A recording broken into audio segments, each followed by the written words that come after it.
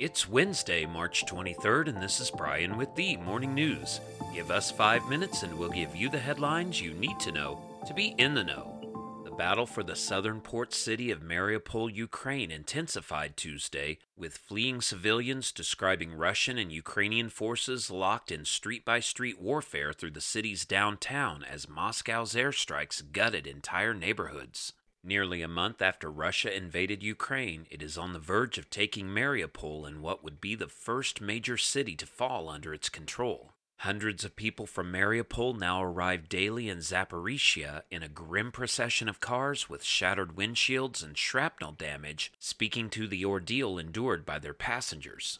The wider battle lines across Ukraine have shifted little in recent days. Ukrainian forces said they are regaining ground in some areas, while Russia's defense ministry said Tuesday its troops had made progress battling for towns along its lines of attack.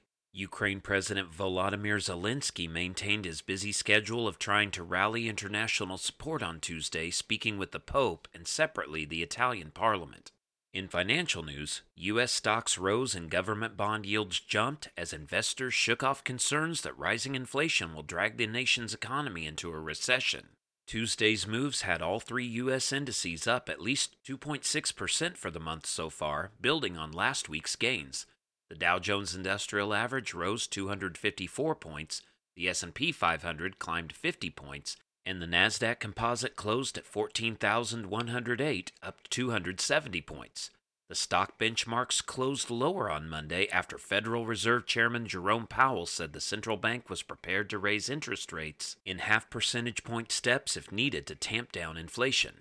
By Tuesday morning, though, investors were interpreting Mr. Powell's comments as a vote of confidence in the economy's outlook.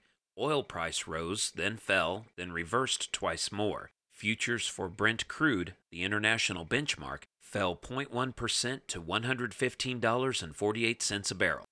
Around the world, an assailant killed 4 people and seriously injured 2 others in southern Israel Tuesday, stabbing several people and ramming his car into a cyclist in one of the deadliest suspected terrorist attacks against Israelis in recent years. The assailant, who was identified as an Arab Bedouin in his 30s from a town in southern Israel, was known to security forces, Israeli police said. Israel's police commissioner Kobi Shabtai described the incident as a terrorist attack but didn't explain the attacker's motivation. The attack comes at a time of increasing tension between Israelis and Palestinians in the West Bank and Jerusalem. As the Muslim holy month of Ramadan approaches, Israeli security services are worried about the possibility of a larger escalation. Palestinian assailants also carried out stabbings in Jerusalem on Saturday against a civilian jogger and again on Sunday against 2 policemen, though neither incident resulted in fatal injuries. Back in the U.S.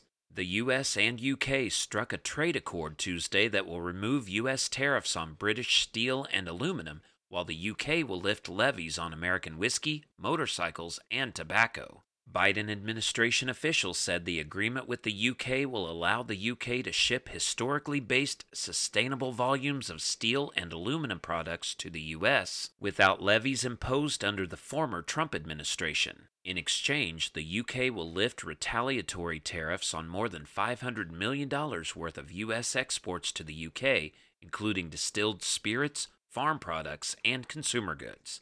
And 1 person was killed and more than 24 were injured when tornadoes tore through parts of Texas and Oklahoma, damaging a school, homes, and businesses before the storm system continued its destructive path Tuesday into Louisiana and Mississippi. High winds uprooted trees in Ridgeland, Mississippi as a possible tornado passed the Jackson area city Tuesday afternoon, but there were no immediate reports of any injuries or serious damage to buildings.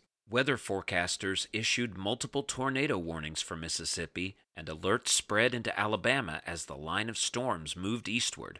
More than 90,000 homes and businesses were left without power from Texas to Mississippi. Now you know, and you're ready to go with the Morning News. These headlines were brought to you today by Podmeo. Start your podcast easily at podmeo.com, the world's #1 podcast hosting. Subscribe to this daily morning brief on Spotify, Apple Podcast, and themorningnews.com. Thank you for listening.